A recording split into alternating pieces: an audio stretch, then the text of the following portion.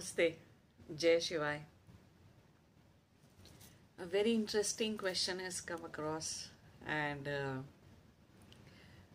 many times it gets into my list of questions, and somehow I keep forgetting about replying to this one. But today, let's talk about it. So, it's about many of the seekers, those who start walking their spiritual journey, they start aloofing themselves, alienating themselves from the process, body maintenance process.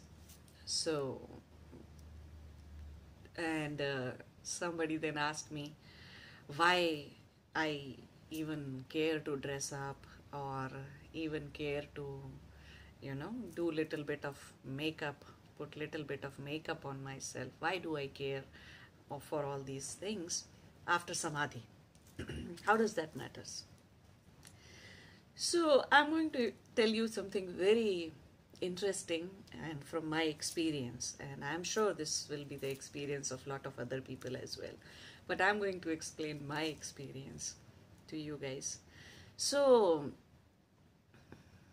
at one time when I was walking, when I was done, I was self-realized, and I was in America at that time.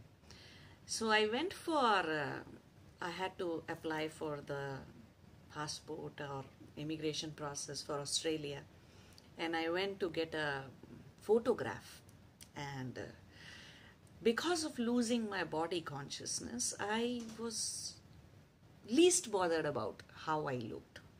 There's no way for me to actually start grasping or maintaining my body properly, or start dressing up properly, or come back to some of my senses that I still have a body and I still live in the body. So I went to get a photograph. Usually in America, it's like a first come first serve basis. That's how all the people will treat you if you go to any shop or any place. But this guy, he kept on taking photographs of other people, those even who came after that. And I was very shabbily dressed and not looking properly. My hairs were all matted and, tied up and all gray, mix of all gray. And by face, I'm looking not that old, but my hairs and everything was looking as if I'm very old. So I was wearing simple flip-flops in Florida, right? So chappals I was wearing, and I didn't look like a, nice sober lady, or you can say I did not have that gentleman look. So he didn't even look at me. He didn't photograph me for next half an hour. And when he did, he asked me to comb my hairs and do this, and I did that, what he was asking me to do. After all, it was an immigration photo. For the police certificate, the photo was for police certificate. When the photo came out, that's when I realized, oh, what has happened? My friend actually joked about it, that you are going for a photograph to get a police certificate. You are actually looking like a thief. So that's what made me realize that, see, this is the kind of treatment that I was being given.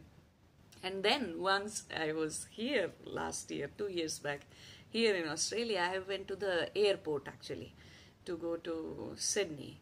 And again, the same thing. I was not dressed up properly, and I was not looking like a nice gentlewoman and a sober lady, sane lady. I wasn't looking like that. And again, I was wearing my chappals and all, not least bothered about anything. That security check that day for traveling locally by flight on airport took me half an hour. Usually it's just a 2-minute thing. You just put your stuff on the local airport. There were not many people around there. Still, they checked my bag, they checked everything that I was carrying, and even after I was done with all the checking, The police, the security guy, the NSA was actually after me. I don't know if they call that NSA here, but yeah, that's the term I remember from America, airport security stuff. So that guy was still after me, looking after where am I going, what am I doing, and all that. Until I pulled out a laptop from my bag and started working on it and sat there. And till the time he was looking like a very shabby personality, somebody who could be carrying whatever with them. You don't know what their intention is, right? When you dress up, do not dress up properly and don't do things the proper way. That's how you get treated.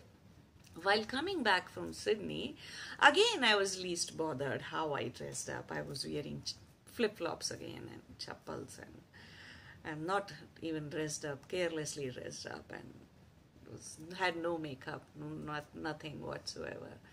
And I sat, there was no place, the Sydney airport was full like anything, so there was no place, and I sat down on the floor there. We had to sit down because the flight was delayed because of hailstorm and all that.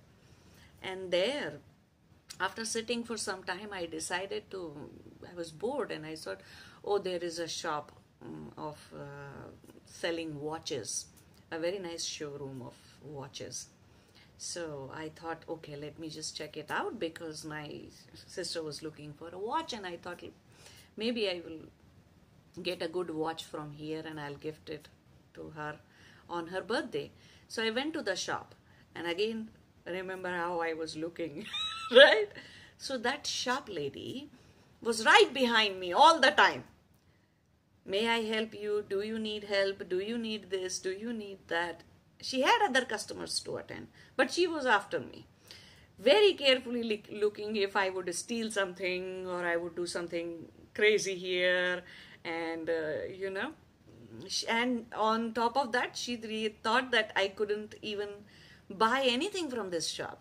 I didn't look like somebody who would have some money to buy a watch from that shop. So this is how, only after it took me a few minutes to realize what is she doing actually. And then I looked at the watches and stuff, and I bought one watch and I came out. But so this is the thing. On the airport, nobody will try to sit right next to you because of the way you look, because of the way you are dressed. And after samadhi, yes, these things do not matter to us. But on the airports, on the security, on the places. And another example is, I went to buy a part for my car. So I went to the BMW showroom. And the guy, the way I was shabbily dressed and in my chappals, in my flip-flops, he didn't even care to talk to me. It took me another 45 minutes, 50 minutes to finally, that when he came to me, that which part I want, and he did not order that part. 2 days later, when I inquired from the phone, and he said, no, you have to come with the car again. And I took the car again to them, and that day I was very nicely dressed up. I got the first attention there, and instead they still did not have that part, but they gave me that very part which they were using to test or figure out. It was their tester part. So they gave me that thing. So you see what kind of impact other people have. So other people still think of themselves as their bodies. Their perception is still tied to their body. So in the same way, their perception about my body is also going to be the same. For them, this is who I am. So there is no way I can be, Samadhi people not care about how they look. Imagine somebody comes and gives you gyan in a very beggar looking or shabby looking clothes, and you will find that kind of a outlook of a person, that kind of a dress up of a person, little bit intimidating. You won't go near them, right? It's human psychology. And then I learned about another Samadhi Guru. He was doing tapasya in Himalayas. So when he came down after samadhi and all that, all he had was just a pitcher for water, and his dhoti was all battered and tattered and battered, and it was very dirty. It had holes in it because he was, for so long he was doing tapasya sadhana in Himalayas, and the weather is so harsh that his body was looking very old, dirty, very thin, very skinny kind of, and all that. So when he came down from Himalayas, there was a police station, and he was just walking on the side of the road, and the policeman actually stopped him. Hey, where are you going? Who are you? And in Hindi he said, पता नहीं कहाँ कहाँ से आ जाते हैं भिखारी कहीं के. Why don't you just go and have some work instead of wasting the time and life and roaming around like beggars looking for alms? And he wasn't looking for alms or anything. He was just simply coming down from the mountains, going to his home in his village. But he was so much mistreated by those policemen. So try wearing a uniform, orange clothes, white clothes. Try wearing those clothes in India and see how people will treat you. So those policemen not only mistreated him, they said all kinds of rubbish words. And then they took him to the police station. They made him sit there for 4 hours for nothing. Just for the heck of it. So this is how spiritual seekers are treated if you don't take care of your body. And when he started dressing up properly, when he had one nice big gold necklace and nice things he was wearing, very nice clothes, satin clothes he was wearing, and he was looking like some rich spiritual guru, that very same police station people actually bowed down to him. They didn't recognize that this is the same person who was coming that day from out of his samadhi and coming down to the mountains, and poor guy was going to his house, and they mistreated him. They didn't recognize him either. So not for ourselves. We have to dress up. We have to maintain the body for other people. For all these ignorant people. When you get samadhi, when you are enlightened, when you are self-realized, you don't get a display panel here saying you are self-realized. And half of the world doesn't even know what that means. You don't write here enlightened. No. There's no way for others to know you, to see you, and their perception still comes from their own body. So if you are not dressed up properly, if you are not dressed up like a sane, nice, clean looking gentleman or a gentlewoman, sober looking lady, well educated person, if you're not dressed up like that, you are asking for troubles. Especially while traveling from airports and security places, and if you are going to some showrooms and mall and this and that, the security guards won't let you in. For them, they don't care about what samadhi or anything is. What matters to them is what you are wearing and how you look. So as spiritual seekers, you need to be very mindful about that. A lot of you, while going into dhyana, may get so much urge not to maintain body. And after samadhi, after enlightenment, you do lose your body consciousness for some time.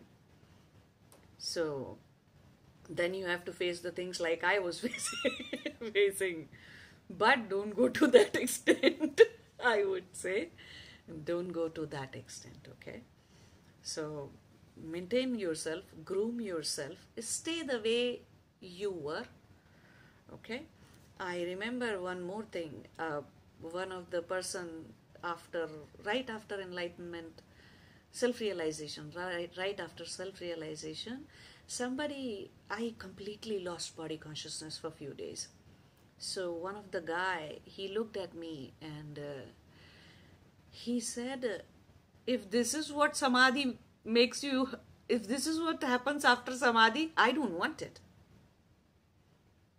If this is how Samadhi makes you live, I don't want it. So see, now we understand that that guy was ignorant and he didn't understand that life is not just about body and all the jnana and all the wisdom. I cannot give him that thing there. But the point is, it's not about us anymore. For Samadhi people, for spiritual seekers, when it comes to groom yourself, when it comes to keep your body nice, clean, properly fed and dressed, it's not only about ourselves. It's about the society. It's about the place we are living in. And especially if you are living in Western countries, you cannot go on wearing your traditional dresses everywhere. We are not allowed to wear kurta pajama, sari in offices, in our Western offices or Western places where we are working. We look like as if, yeah, something different, very strange. So, and you catch even more attention. So as a seeker, as a Samadhi person, you're trying to avoid all attention. But on the other side, because of the way you are dressed up, you catch even more attention. So we don't want to do all that. We are not seeking attention in any way. So if dressing up according to the place, according to the time, according to the situation, if that is what you have to do, you must do it. Don't become very careless and if you lose your body consciousness, and if you have nobody around you to take care of your body and your stuff, that's a different story. But if you can, then maintain the way you look, the way you dress, the way you are. No need to change it, especially to something else. Don't start wearing, I cannot now start wearing something which I never wore in my life, right? There's no such thing as a spiritual uniform. And mind it, in places in Asian countries, you don't get looked at in a very healthy way. People think you are just you are just a burden on earth because you're not doing anything except your sadhana, samadhi and seeking. So there are ignorant people around us. The society is still ignorant to a large extent. So do not make too much changes to the way you look, to the way you dress. Even if you take official sannyasa, it doesn't have to be, you do not have to wear a uniform or a dress like that, unless that is what you are trying to do.